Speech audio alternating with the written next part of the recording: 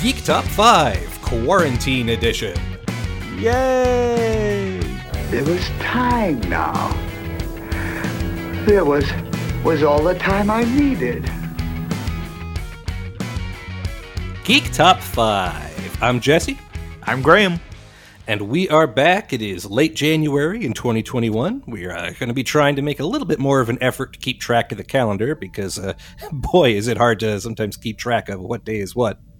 But we are back to do some serious digging with another top 5 list and another special guest. Graham, why don't you lead us into what we've got today? I know this one tickles your, maybe not funny bone, but your personal interest bone. Is that a thing? My comic bone? We should stop talking about bones. Anyway, we are here to talk about Chris Claremont, who is the preeminent X-Men comic book writer. And in a world where everything's all about superheroes, he should be right up there with Stan Lee when it comes to comic book stuff, because he's touched almost all the characters. No one group more so than the X-Men. He started writing them on issue number 94, stayed with the book until issue 279, came back from 444 to 473, did a bunch of annuals, one-shots, mini-series, spin-off series. There's no one who's had more of an impact on the X-Men universe than this guy, and I don't even remember how it happened, but I stumbled across this amazing Twitter account called the Claremont Run that just did deep dives on specifically Chris Claremont's X-Men run. And so we reached out and got in touch with the man behind it, J. Andrew DeMond, and he is here to talk to us about Chris Claremont. Hello. Thank you for having me. Thank you for coming. This is so exciting for me. I feel like I'm meeting a celebrity. Every morning I can't wait to read the latest tweets.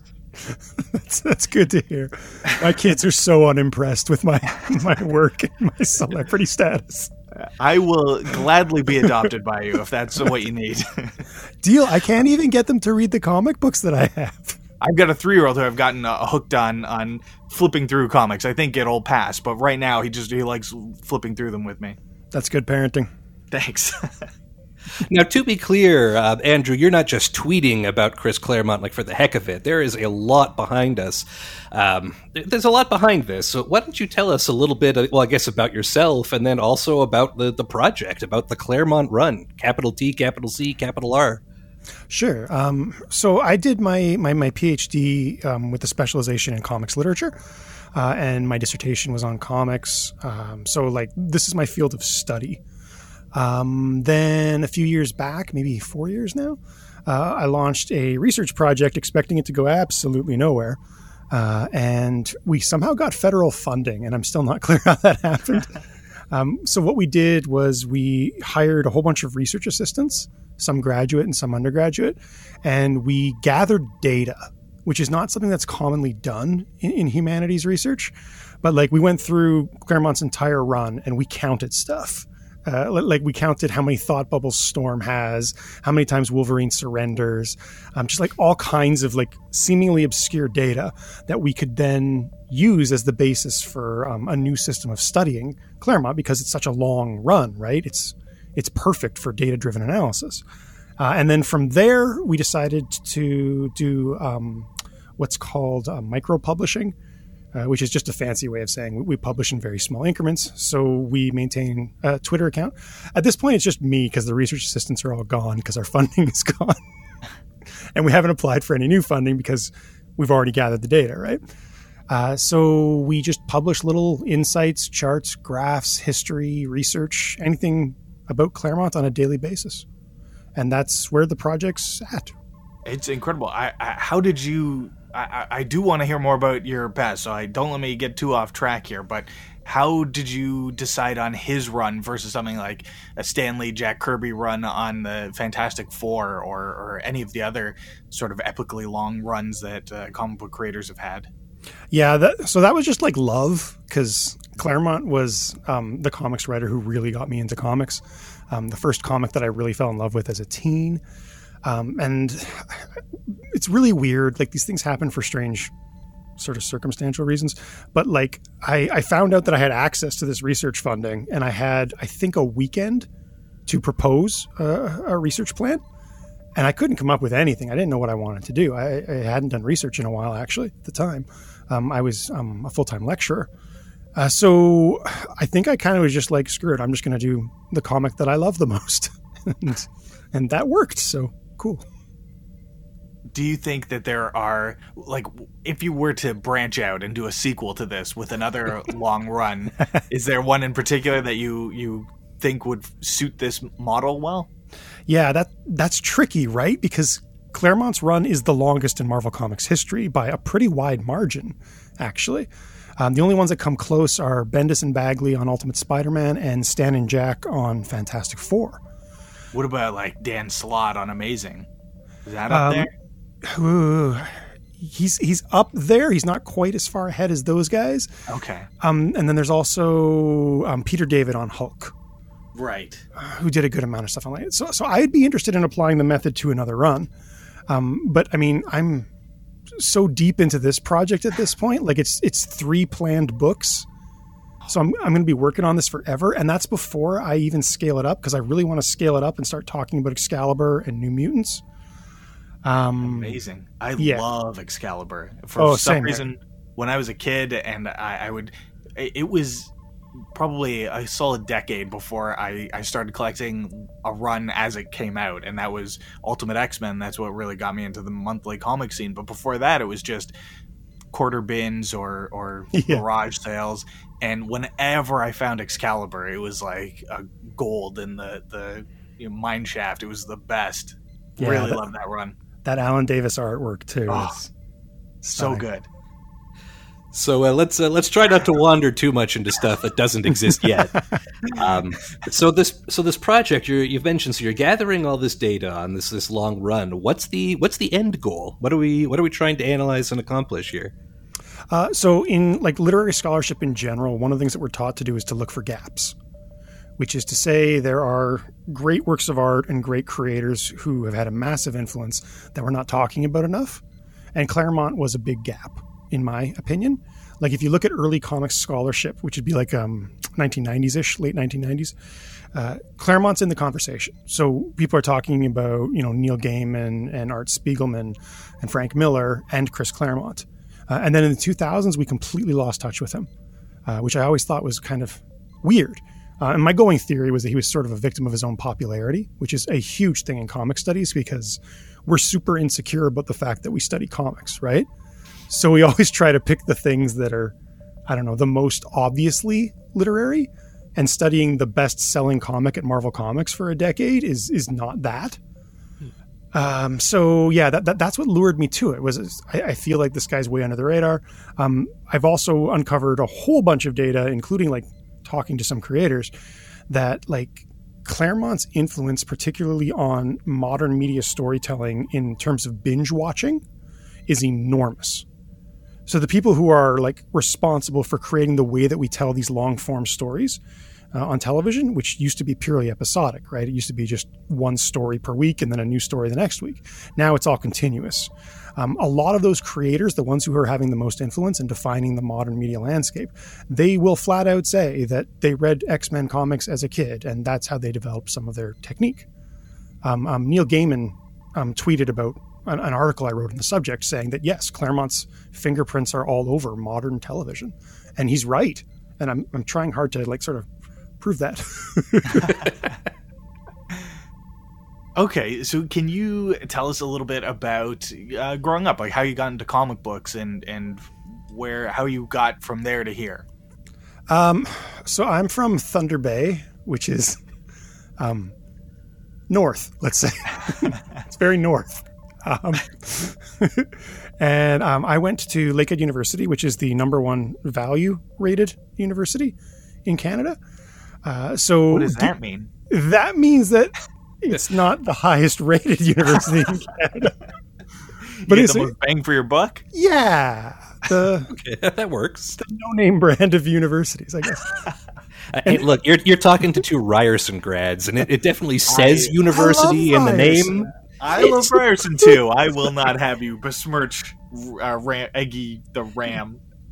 You had to struggle to remember that one. Yeah, I did. I'm not a sports guy. Anyway, sorry, please continue. Well, okay, so I was insecure about being an academic as well, and I had good grades and all that kind of stuff. So when I came down here and I was just like the bumpkin from up north who was, always having to kind of justify what he was doing. I came in as an American poetry expert.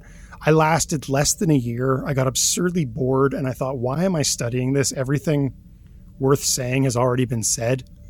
It wasn't interesting to me, and I was going to quit the PhD program, but I went to my parents' place for Thanksgiving that weekend, and I found my old comic book collection, which was just all X-Men Claremont stuff. And I was like, this is something I could be passionate about. So let's go back. So I went back to the university and I said, I want to study comics. They weren't thrilled about that, as you might expect. Right.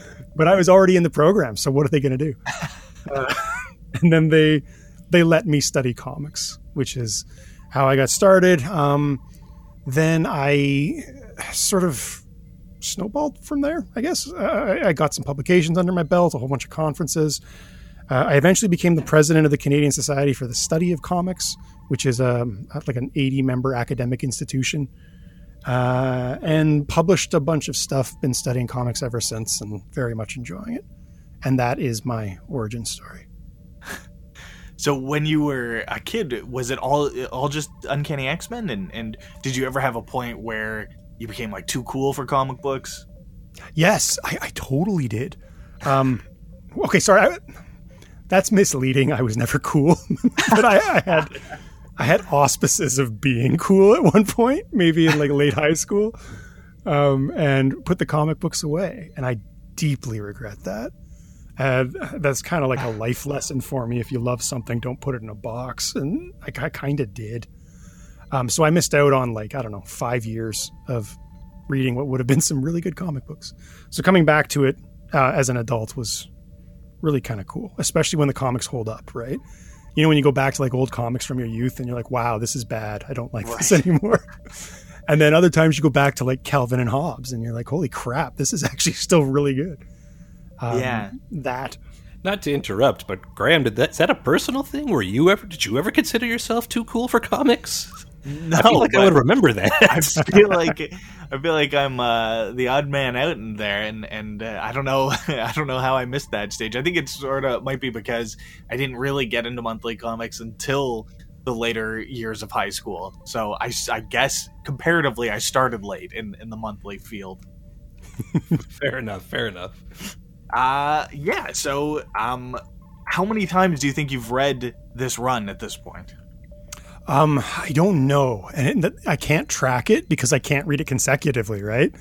Like I'll read something and then I'll go back and read an arc or a single issue because I'm checking on something. Many times. There are some issues that I've read to death, and you can tell on a comic book that it's been abused. And there's some issues where I'm like reading this and I'm like not even 100% sure I've ever read it before. Right. Which is really weird. I'm pretty sure I did, but I'm like that with some Star Trek episodes. Yeah, exactly. It's just, I don't know. It's so non-continuous that you lose track. How do you like the digital format? Do you read anything that way? Yes. For convenience sake, I like reading on a tablet. I can't read on a laptop. Right. I just find it too clunky. So I'll often read on a tablet, especially in order to get like Marvel Unlimited stuff, which is a really cool resource. But I'm also a modest collector. You know what I mean? Like I'm a bibliophile. I like having the books. Yeah. For like trophy reasons, I guess. Yeah, I can respect that. I had to sell the vast majority of my collection once my son was born because we needed the space, and now we're in a slightly bigger house, so the collection's starting to build again. But it's interesting. I have the convenience of the tablet really helps. I feel like I can read a lot faster on it, which isn't necessarily a good thing, but I feel like I'm getting my money's worth a bit more. Yeah, and you can read in the dark, and you can carry it around with you and have a whole bunch of comics with you. It's great. Yeah. All right, well, let's zoom in a little. So we've been talking about the Claremont run. He's written a whole lot of X-Men.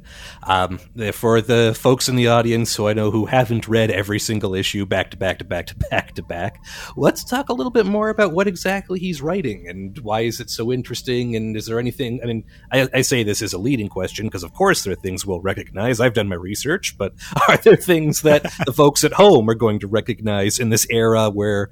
I guess starting probably with the first X-Men movie, where comic books suddenly have made the leap to be actually cool and mainstream. Yeah, I think one of the things that Claremont was doing was being really progressive. He's got the first African-American leader of a superhero team. He's got the first female leader of a superhero team. And that would be Storm in both cases. Yeah, exactly. He's got a lot of queer subtext. He's got a lot of representations of fluid sexuality, non-essentialist sexuality. Like this book is, I don't know how to describe it, but its politics are very abnormal for Marvel at the time. And the weird thing isn't that it exists. The weird thing is that it exists at a level of popularity that it achieved. Do you know what I mean? Like the idea that you could have something so subversive and it be the best-selling book at Marvel Comics for, again, like a decade. That's amazing to me. And it's also one of the first really, truly continuous stories at Marvel Comics. Where it just, you can't miss an issue, unfortunately, which I know was a problem back in the day when we had to do all this bin diving to try and find these pieces of the story that we missed. And that really pushed the medium as well. It sort of expands the canvas on which that story unfolds, thus creating greater depth. He was intense about artistic integrity. He gave money to his illustrators in order to get the best illustrators. He refused to leave for DC Comics, even though he could have, and leveraged that in order to get a lot more money from the company, because he didn't want to leave his characters. The guy got kicked out of the book for artistic integrity at a time when he was the best-selling comics writer in the world, and he still dedicated the novel that he then wrote to the characters from X-Men. Wow. Yeah, like he was really kind of intense about this. It's fun, man. Do you think that so he got kicked off in the early 90s, which was a very big sea change in comic books. The industry changed so much in those first few years at the beginning there. Do you think, had he been allowed to continue going with the X-Men, would he have continued at that same level that he'd been at? I mean, how much longer could he have gone?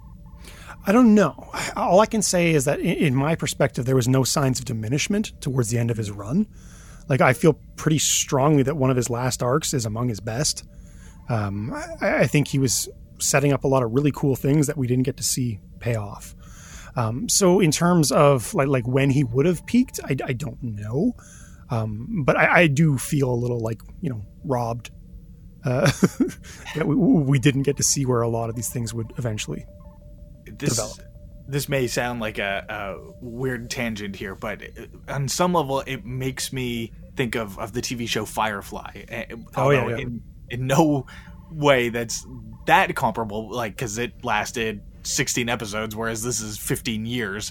But Firefly is such a good, to me, it's such a good TV series, partly because it never had a chance to disappoint me. Right. I wonder if there's maybe we were saved from Claremont's decline. Yeah, I mean, 16 years he was on it, so you can't say he didn't get a good shot, right? And we have a lot to study, so I'm still not complaining. Firefly still makes me sad. Yeah, I agree. All of us are sad. In the Prime timeline, they definitely have more Firefly. Yeah, there's actually there's a really cool many worlds interpretation theory where a lot of scientists are actually TV signals are believed to be capable of penetrating dimensions. So there are scientists literally trying to pick up TV signals from other dimensions. So my joke is that somewhere out there is a bunch of scientists in a room trying to pick up season 2 of Firefly. and that's how we'll confirm that there's multiple dimensions. And God bless them and their efforts on behalf of all of us. Exactly. So we're talking about this run, and I think we'll go into details when we hit your top 5 list, but I just want to touch on a lot of the examples I'm looking at the stuff that Chris Claremont has written are the stuff that I consider to be like the meat and potatoes of X-Men. Things like Phoenix. Those are the stories that have become X-Men movies, that have become sort of the X-Men popular. Maybe this is a question for both of you, but it's so compared to other stories that other people have written for the X-Men. I'm trying to think, like, what else is out there that's popular and how is it different? Because it's like, from what I'm looking at, it seems like Claremont did everything interesting for these guys. I think that's kind of one of the problems for X-Men as a franchise. It exists in his shadow, and I think a lot of writers have shown deference to him where maybe they shouldn't have and should have been a little bit more experimental. I know Hickman takes a lot of flack, but I really like what Hickman's doing. Like, what he's doing is not even remotely Claremont, and the fans are kind of attacking him for it. But he's made X-Men something new for the first time since maybe Grant Morrison. And that was like 20 years ago. Yeah, Joss Whedon's run on Astonishing X-Men also, it built on stuff that Claremont had done. And I also really love that run. Yeah. But yeah, Grant Morrison definitely took it in wild new directions, and so did Hickman, so is Hickman. I think it's probably controversial at this point since Bendis is a controversial figure, but I really enjoyed his X-Men run too. Me too, and I'm always like defending that to people. I'm like, I know you're going to get mad at me, but I kind of liked Bendis's run. I think the time-displaced guy stuck around too long, but I liked what he was trying to do. That's not his fault. Yeah, exactly.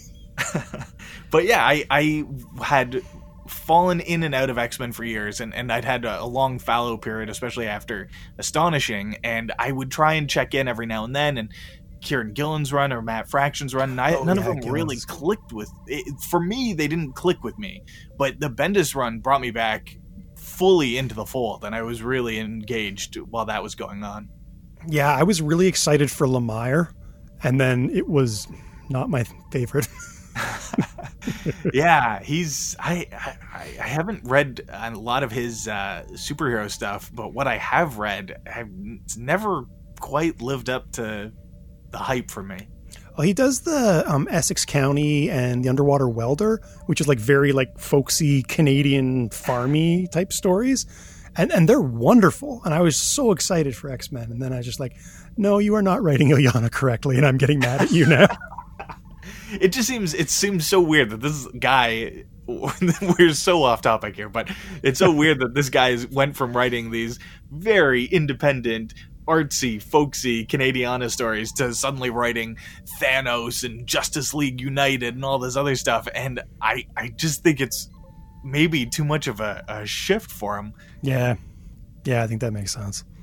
So before we get to the list, can you tell us a bit more background on Claremont? Like, how did he get into the business? Is this something that he had in his head from the beginning? He actually started at Marvel as an intern. Famously, he got in because his dad had some connections with Mad Comics.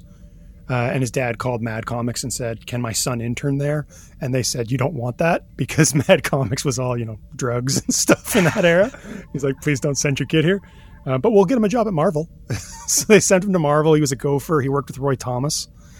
And the editors there talked about this guy's like enthusiasm for the characters, where, like comics production is such a meat grinder that you really can't easily afford to be too interested in it and love the characters too much.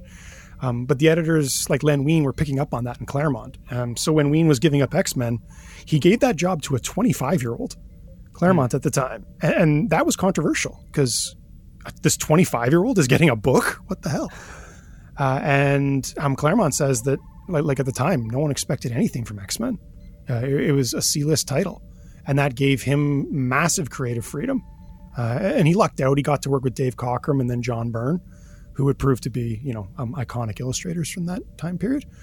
By the time they were done, he was fully established, and X-Men was the best comic going. And that gave him a new form of creative freedom. So he went from having freedom because no one cared to having freedom because everybody cared. It's living the dream. Yeah. Yeah, it's so rare because we hear so many stories about comics writers getting, massive editorial interference. And being insulated from that can be powerful. One of the other things I wanted to ask about is he's so integral to so many of the characters, and the thing that he's the engine that made a lot of these characters run and work in a way that they hadn't previously or hadn't had the opportunity to previously. and yet I don't think would have that many creator credits on a lot of the iconic characters that we associate with him. The only ones I can really think of are like Gambit and Rogue, right? Other than that, Storm, Nightcrawler, Colossus, Wolverine, all would be attributed to other people as the creators. But is there anyone else I'm missing, or there's a few like Kitty. I think the big thing it brings up is the problem with how creators' rights work in comics. Because I would absolutely argue that Claremont did create Wolverine. You know what I mean? Wolverine exists before Claremont, but he's not Wolverine. He's not the character we know. And certainly Storm. I mean, Storm is completely different from Ween's original incarnation of the character. So I don't know. I think it's a much broader problem in comics. In the way that we think about attributing, who is the creator and who is the originator. And we give no credit to the cultivators, the people who reinvigorate characters or push them in new dynamic directions. But that's just the way the industry works, I guess. Yeah, it's interesting. It's like there's so few that, you think of Captain Marvel or Carol Danvers now, who is a huge icon, but I think the two people that you could most credit with her development as a character are probably Chris Claremont and Kelly Sue DeConnick, and yet neither of them would get a creator credit on her. Yeah, which is so weird and tragic in its own right. Yeah. And like that's the weird thing too, right? Because when they do like a film adaptation, they'll credit the creators because that's the way the rights work, but they can take a storyline that Claremont completely devised and somehow frequently get away with not citing him as a writer, which is very strange to me. Yeah, he'll get like a special thanks in the credits or something like that if he's lucky. And then what was it on New Mutants? Was it Bob McLeod? Bob McLeod misspelled his name in the credits? Yep. Apparently they fixed that. Right. But still, like the level of insult to the creators is sad. Brutal. Can I ask one more question? Mm. So the Claremont run starts after Giant Size X-Men #1. Giant Size X-Men #1 brings the X-Men back from oblivion. The title was just reprinting old issues for something like 30 issues before Giant Size X-Men #1. They introduce a lot of new characters, bring back characters. The team now is Banshee, Cyclops, Storm, Colossus, Nightcrawler, a huge long list. But there's 3 jerks on the team. There's Thunderbird, Sunfire, and Wolverine. And I can totally understand why they would feel the need to pare that down to 1 as the series got going. How did they choose Wolverine? Like, how is he the last man standing out of the 3 jerks? I don't know. I haven't heard much about like Sunfire. I know from Claremont's perspective, it did come down to Thunderbird versus Wolverine. And I believe the feeling at the time was just that Wolverine was more visually interesting. And had a little bit more potential to develop as a character, which I kind of agree with. I think Thunderbird fell into that stereotype a little too hard. Though I do like when powers are kind of doubled with Colossus too, right? Exactly. There's a double redundancy there. Yeah. And Sunfire, I don't know. I think Sunfire should have stayed on the team. I liked Sunfire. I thought he was kind of cool. He's got some stereotypes going there as well, but I mean, so did all the characters. That was kind of the problem. Marvel wanted a superhero team that they could sell to an international market. So they just created an international team, but like they hadn't been to Japan or to Siberia. So it was all just based on what they'd seen in movies at the time. And that really showed in those early issues. Okay, well, thank you. That helped clear that up a bit for me, and I agree. I mean, there's a lot of story potential with Sunfire too, and yet he just sort of takes off at the beginning of '94. Yeah, I think he quits 3 times in the first couple issues, which is hilarious. Okay, so let's go into the list. So what is the list you've brought for us today? So I thought appropriate to the author that I'm studying, just how big his sample is. Again, 16 years on one book. I thought it would be cool to look at something unique about a long run like that and look at the top 5 Claremont paradigm shifts.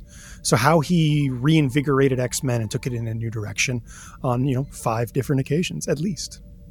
And it's interesting how many of these coincide with new artists coming on board. And I guess my next question is, with a collaborative medium like this, how do you find out what is the writer's work and what's the editor and what's the artist?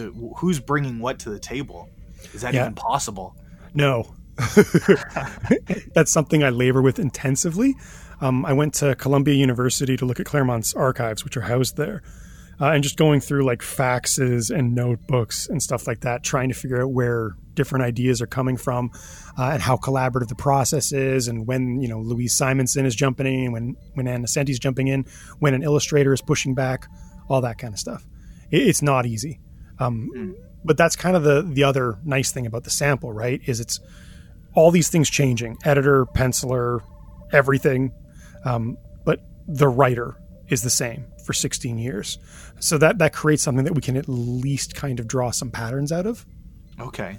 Interesting. It seems like such a fascinating thing to try and analyze. Okay, so what's your number 5? I'm going to go with the Dark Phoenix Aftermath.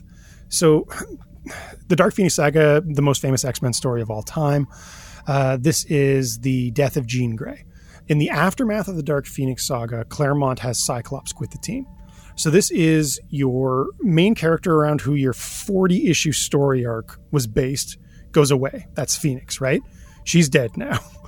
She's not there. Your arc has to be about somebody else. She's gone. But at the same time, you're also losing your main viewpoint character, which is Cyclops. So like most of the narration, most of the thought bubbles, and our data supports this, prior to this is Cyclops. He's also the leader of the team. He's also the legacy member of the team, the one who's been there since literally the first issue of X-Men in 1963. He's gone.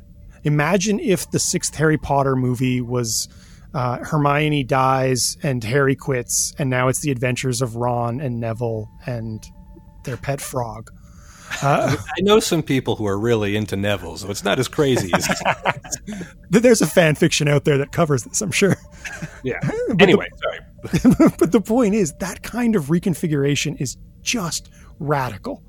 And this allows him to do some cool things. So first and foremost, he pushes Storm to the leadership role, has her instantly reining in Wolverine, which was a really cool thing that Cyclops could never do. Has Kitty Pryde come onto the team, this really prominent female sidekick / viewpoint character, which is not at all common, again, in this era or any era since World War II, and allows the story to kind of build itself within the shadow of Dark Phoenix, the trauma that the team has suffered, and to have all these B stories about Cyclops working as like a longshoreman, and dating his sexy boat captain and stuff like that, as opposed to, shooting beams out of his face at robots.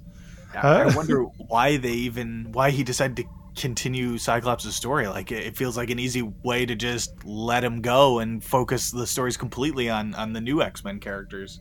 Yeah, and that's hard to trace too, because Claremont has said that that's what he wanted. He wanted Cyclops to have a happy ending. He felt that being an X-Man was not healthy, and he wanted his characters to constantly retire.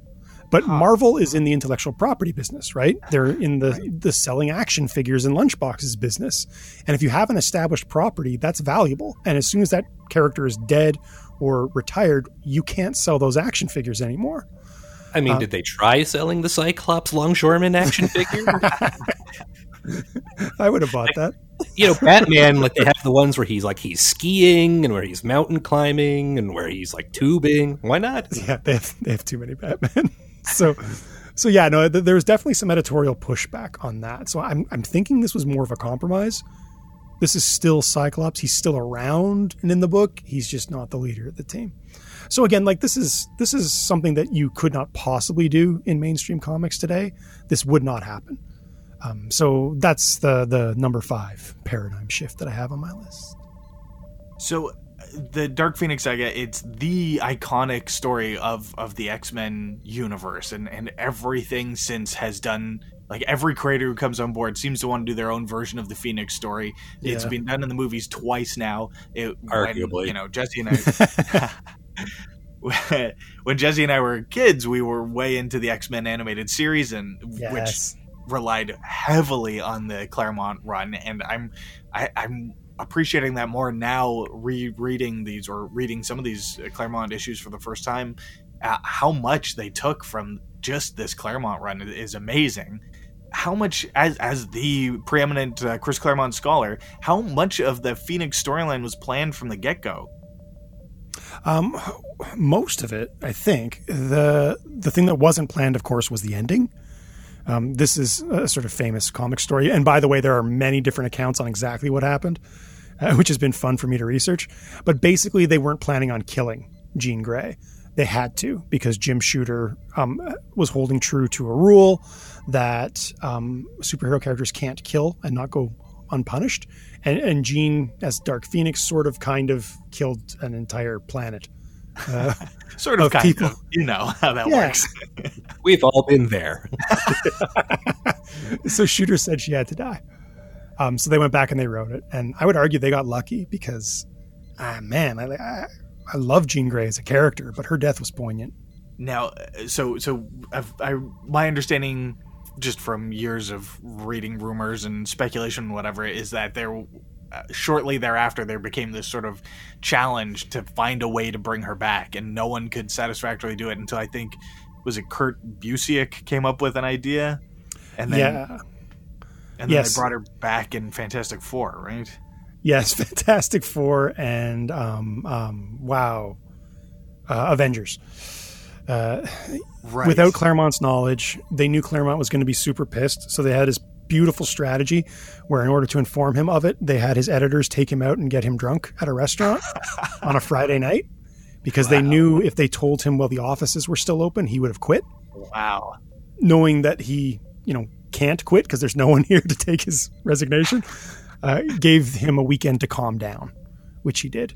Okay, and so how do you feel about how they brought her back? I think it was awful. That's just my opinion. Like, it undid a lot of that poignancy for me. I think it's pretty objective, frankly. I think that's a pretty low point in the storytelling. Yeah, and then just the way it was handled thereafter, and Cyclops abandoning his wife and child. Yeah. And that's how you grow up to be Cable. So... So, I mean, one of the things that kind of bugs me is that people roll their eyes about Jean Grey, because supposedly she's always dying and coming back to life. But to my count, she's only died twice and come back twice, I think. And it depends if you count clones and alternate timelines. And look, I know you guys are both into this a lot more than me, but as someone only casually interested in the X-Men, when I hear Jean Grey, I know that she's always either about to turn evil, or dead, and that it rotates on a fairly frequent basis. Yeah, they really milk that Dark Phoenix sort of lingering drama and nostalgia to an absurd degree. And the amount of scenes where there'll be a shadow behind Jean that kind of sort of looks like a phoenix, and everyone's like, oh crap, they're going to do it again. That happens a lot. All right, what is your number 4? Number 4, the X-Men go through the Siege Perilous. This is a really weird sort of Arthurian attribute of the story. They get this magic amulet that will basically reset their lives and disperse them and give them new identities, and they won't even remember who they were, kind of thing. And then in UXM 251, they go through that portal. The X-Men are broken at the time. They think Storm is dead. Wolverine is gone. There are 4 of them, I think. I think it's Colossus, Psylocke, Dazzler, and Havoc. And Psylocke knows that the Reavers are coming and are going to kill all the X-Men. So she uses her powers to push them through the Siege Perilous. And just like that, there are no X-Men. There's former X-Men out there in the world, but there is no X-Men team. So you have a comic book that essentially dissolves itself, but keeps going. And what happens in the aftermath is this character, Forge, who's kind of a jerk and, not particularly super heroic and makes a lot of bad choices. He decides that he's going to carry the torch, so to speak, and try to get something resembling the X-Men back together, because he's inspired, because they've kind of touched his life a little bit. So this is a run that made a lot of comic store retailers very nervous. Again, the idea of X-Men without X-Men. But led to some really cool storytelling opportunities and really sort of showcased the value of X-Men as a concept rather than as a group of individuals. Just gonna ask for a bit more info on Forge. What makes him an interesting character? Like, what brought him into the fold? So he basically comes into the fold because he makes a gun that steals mutant superpowers, and it gets used against his will on Storm. And he takes her in and sort of helps her heal and deal with the fact that she no longer has her powers. But as I said, he's not the best human being in the world, and he's gaslighting her and doing some other kind of bad things. But he's sort of inspired by her example. And he helps the X-Men later on in the Fall of the Mutants storyline. And as I said, he feels that tragedy personally when the X-Men are gone. So he makes it his mission. So it's really, really weird. He's a very unlikely carrier of that torch, but at the same time, it makes a lot of sense that he would be because, again, he's been exposed to Xavier's dream, and that's viral, right? That impacts his life, changes who he is, and overnight he goes from this sort of shallow Tony Stark-like character to someone with a real mission and purpose, and kind of becomes Claremont's pet character development for the later portion of the run, something that a lot of people have forgotten. And I would argue that nobody's come close to writing Forge well since. He's an interesting character. I mean, he's this Vietnam vet, although I don't know if that's sort of been, the timeline has moved enough that he's no longer a Vietnam guy. He's also Native American. He's got a lot of background there, and yet you're right. He's a character who was very important towards the end of that run, who's kind of disappeared. He never really he was an X Factor for a little bit, I think, but yeah, generally he's kind of a forgotten character. He became tech support. yeah, very much so. He got demoted to tech support, which is, I mean, it makes sense for him to be in that role. His superpower is technomancy, but like there was a lot of really good character development that could have been picked up, I think. I would love to see Forge get a little bit more attention and play in the current iteration. I mean, there's been 12 movies, 15 movies at this point in the big X-Men Fox universe, and they've had characters from like Beak through to through the Blob, but I don't think they've done Forge yet, which seems like a missed opportunity. I get really mad when they the movie director or creative team wants to I'll introduce my own X-Man, and I'm like, no, you owe that space to a pre-existing character so I can clap when I see them. It's almost worse though when they use a pre-existing character and then it's Deadpool from X-Men Origins, and you're like, why did you do this? Yeah, you've ruined something I loved. Okay, so that's a cool storyline, and I don't think it's one that gets talked about a lot. So it would be really interesting to read more about it and read that run again. But what's your number 3? Number 3 is kind of an obvious one. John Byrne comes on the book in UXM 108. Dave Cockrum was tired, basically. He had been promoted at Marvel, and he just wasn't having enough time, and he wasn't being able to be with his family as much as he wanted. So he leaves, and John Byrne has been desperate to draw X-Men and has made it very, very clearly known. The line that Byrne uses is that I made it known that if X-Men went to another penciler when Cockrum left, men would die. So he's a dramatic guy. He's an intense man. So he comes on the book in 108. He elevates the material to new heights. Byrne is a really precise draftsman. More so than Cockrum. Cockrum is extremely talented as well, but Byrne maybe can do a little bit more, and notably Byrne can work fast, which means he can keep up with the schedule, where Cockrum has admitted that he was cutting corners toward the end, which is never good.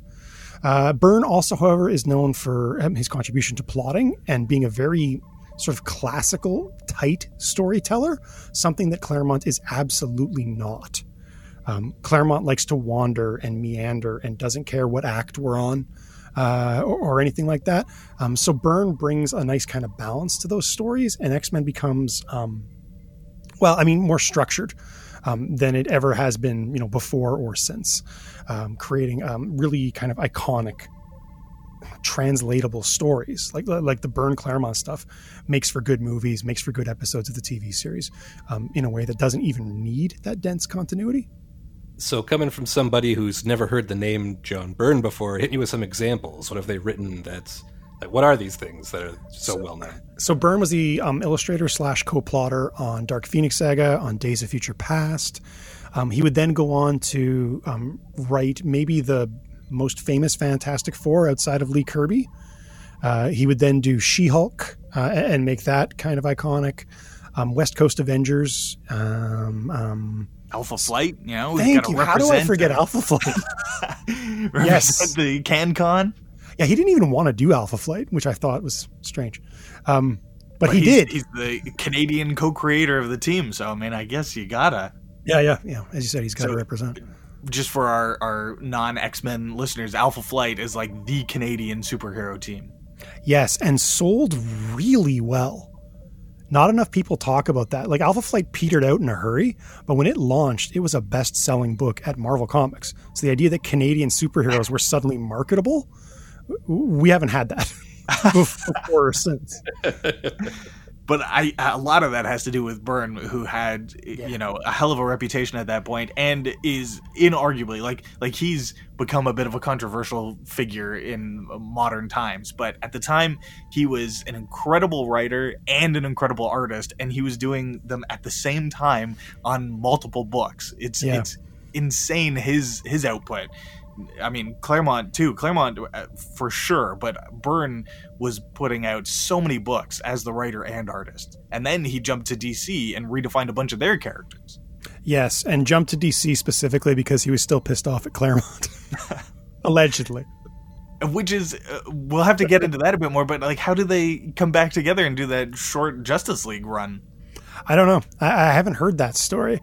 But like, to this day, they don't talk. And there was even little digs at each other within the books. Constantly. So unprofessional.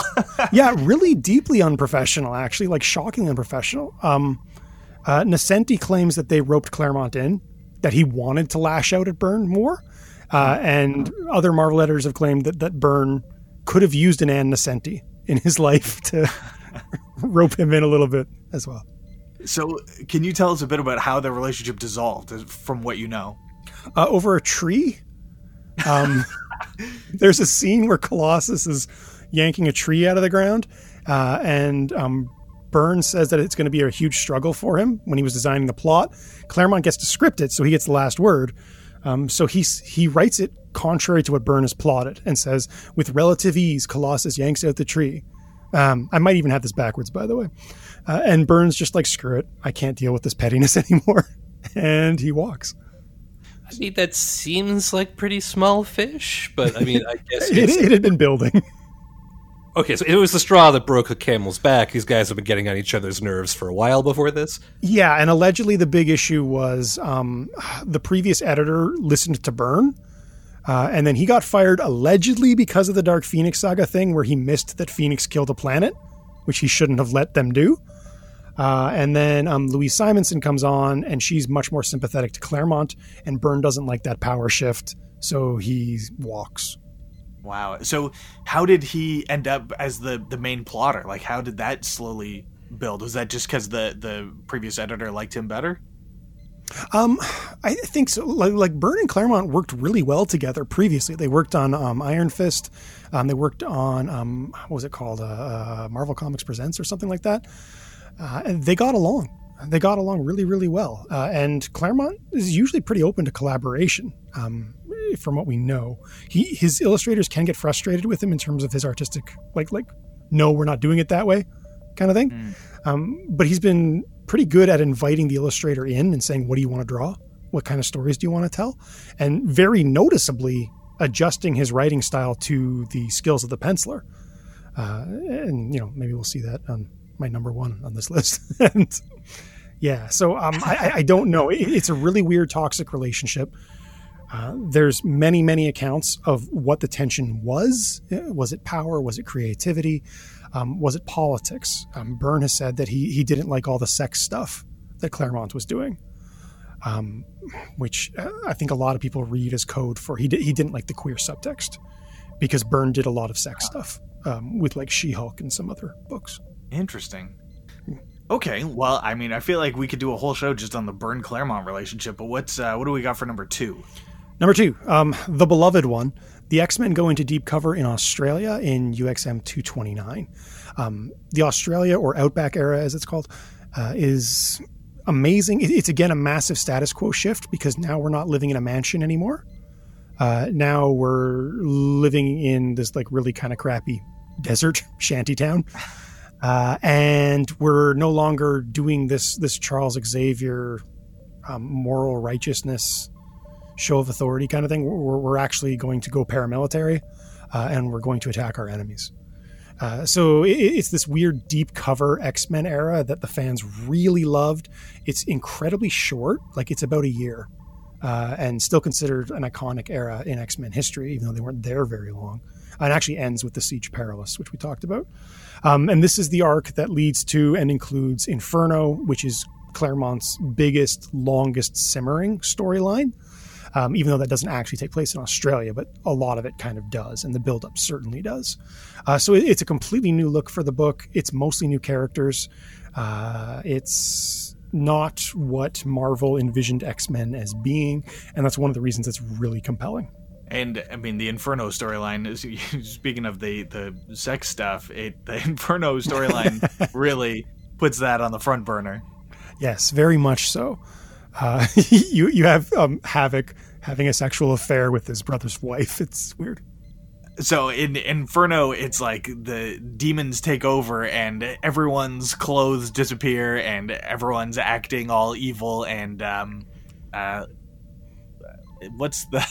can't think of a polite way to describe it, but they're like really interested in getting down. Like all their inhibitions are gone. Yeah, it's like a bacchanalia, I think is the classical term to describe it. Right, and Cyclops' wife, who turned out to be a clone of Jean, who no one really realized was a clone of Jean for a long time, she ends up becoming the Goblin Queen and has an affair with Cyclops' brother. It gets very soap operatic. Yeah, and eventually is like trying to kill her own baby. It's weird. Yeah, but really good. It sounds weird. And then in the Australian Outback, it's Colossus and Havoc and Dazzler, a weirdly deeply tanned Dazzler, and that's where Jubilee gets introduced. I guess at that point it had been long enough that Kitty Pryde had aged out of being the kid sidekick, and so they needed to introduce Kid Sidekick Mark II. So there was Jubilee, and for our generation, she was the entry point in the cartoon. So I think that's right. We're in this weird age group where she's the teen sidekick hero, less so Kitty Pryde, and like people a little older than us were way into Kitty Pryde. Yeah, absolutely. So yeah, as you said, it's just sort of acknowledging a transition to a new generation. Yeah, and then they have it's weird. There's this sort of mute Aborigine gentleman in the Outback named Gateway, and he is how they get around the world. They don't have the Blackbird jet anymore. They just have this guy who opens portals for them. It's such a huge shift. It's the sort of thing you would expect a new writer taking over the book to do, not the same guy who'd been doing it for 15 years at that point. Yeah, exactly. And again, it creates some cool new opportunities and allows them to do new stuff and explore new characters in a dynamic way. All right, so what's number one? Number one, which I think is less obvious, Paul Smith replaces Dave Cockrum. This is Cockrum's second run. So after Byrne gets mad over the tree and leaves, Dave Cockrum comes back because his life and work circumstances had changed at that point. Does a few issues of X-Men, does some good work, and then leaves again, this time a little more frustrated with Claremont in the process. And Paul Smith comes on, this really young penciler that they got out of the advertising industry. He does completely the opposite, I would say, of House style at the time. His comics look very like smooth and contoured and romantic and angular. And he worked for 11 issues of Uncanny X-Men, which is, not much. But the book completely reconfigures itself in this time, moving from this sort of far out, largely plot-based storytelling to these really intimate character portraits. And this is where I think a lot of people really fell in love with the characters of X-Men, because this is where they get developed to a really substantial degree. This is where X-Men becomes a soap opera that occasionally has, people shooting blasts out of their face. But that's the kind of thing Claremont is known for, right? Like that's exactly. Like they talk about how like his deal is that where the story is about the character doing a monologue essentially. But that's like, is that something that only came at this time? Like, is it like, did it start here specifically, or is this just it distilled? Well, you can definitely see it like a little bit in the pre-Smith stuff, but that gets amped up to an absurd degree in Smith. Like, I wouldn't call anything pre-Smith soap opera. Like, it has soap opera-y scenes and soap opera-y elements, but at the end of the day, it's we're gonna fight a bunch of evil bird space alien things. Smith changes that. Smith finds a way to make the character drama immersive, and Claremont responds to it. So instead of feeling this need to constantly write these action sequences, he can actually base the drama around the character relationships rather than having to have the drama exist around the plot. And I think that's what signals the transition. And even when they sort of move away from that a little bit, because they're never as soap opera-ish as they are in Smith's era, they've gained something, right? Because the characters have been cultivated and they have a greater depth. So when they do go back to fighting the Shi'ar, well, now it's not just the steel Russian guy fighting the Shi'ar. It's tortured artist Peter Rasputin fighting the space aliens. And that makes for, a more dramatic investment on the reader's part. And I think the two most iconic things that come to mind anyway for me from this run are the development of Wolverine's relationship with Mariko. Like, he's getting he's like he's gonna get married to her, and then there's a betrayal, and he's all like heartbroken, and that's such a massive shift for him. And then the development of Rogue as a hero. Oh yeah, and Rogue is one. I mean, Wolverine cries while wearing a kimono in that arc. I don't think anybody saw that coming. And yeah, Rogue, this idea of perceiving your enemy not as this cartoonish mustache twirling villain, but as a exploited child who's desperate for assistance. So Rogue comes in as this hard case character, but you clearly get the sense of her desperation during this era. So yeah, no, there's so many good character developments during the Smith run that, again, is an investment in the long term. Both in terms of the direction of the book and in terms of the characters that it's going to keep moving forward. As far as Rogue goes, so Rogue, when she first appears in Avengers Annual number 10, she's got gray in the hair and she sort of looks older, like, maybe late 30s, early 40s. But by the time of this Paul Smith run, she's definitely de-aged to like early 20s. Is that his influence, or is that just something that happened with the character over time? That might be a fault in the Michael Golden's original illustration. She was supposed to be young, but okay. Certainly Paul Smith softens her, right? Again, with the way that he draws. I mean, Marvel at the time, like, you can tell a villain by the shape of their face, right? Not even the fact that they're like wearing skulls on their costumes or anything like that. But literally the way that their cheekbones are drawn will usually indicate whether a character is good or bad. So yeah, as soon as Rogue turns good, her illustration style turns good to match it. And I think it's really hard to have a young character with a sharp face. So I think that's a big part of why she looks older in those early issues. Okay. Interesting. And so why do you think she had the gray in the hair then? Is that just like a stylistic choice or it's such a I think weird it was a thing. riff. Yeah, I think it was a riff on like Bride of Frankenstein. Okay. Which is it like does make her easy to identify, right? Yeah. Like real quick. Yeah, which is such a thing of most lazy comic book writers. You have to give them like a big, outstanding feature so that people can literally tell characters apart. Okay, so I think we covered the list. It was fascinating. I feel like I could talk to you about this stuff for hours and bring you back for list after list after list. But thank you so much for this. Well, thank you again for having me. This is fun. Andrew, that if folks are interested in the project and want to learn more, where can they go? Where can they find out more about what you're working on? I think the best thing is just to go to our Twitter account, because again, we're publishing every day. So at Claremont Run, all kind of one thing on Twitter. Other than that, you can just like Google Andrew DeMann, and you'll get like lots of articles and stuff that I've written. If you want to see sort of the broader form that this project is taking. But at Claremont Run on Twitter is the easiest way to start. Sounds good. And those videos, those are up at Claremont Run. It's ClaremontRun.com? Our data is up on ClaremontRun.com. Our videos we just actually have on YouTube. You can just look up Claremont Run on YouTube, and you'll see our video essays that we've been producing. I think we're at like 12 at this point. Awesome. Okay, plenty of cool stuff to dig through. We'll put all those links in the episode description when we post it. Oh, thank you. Thank you. Really appreciated having you join us here today.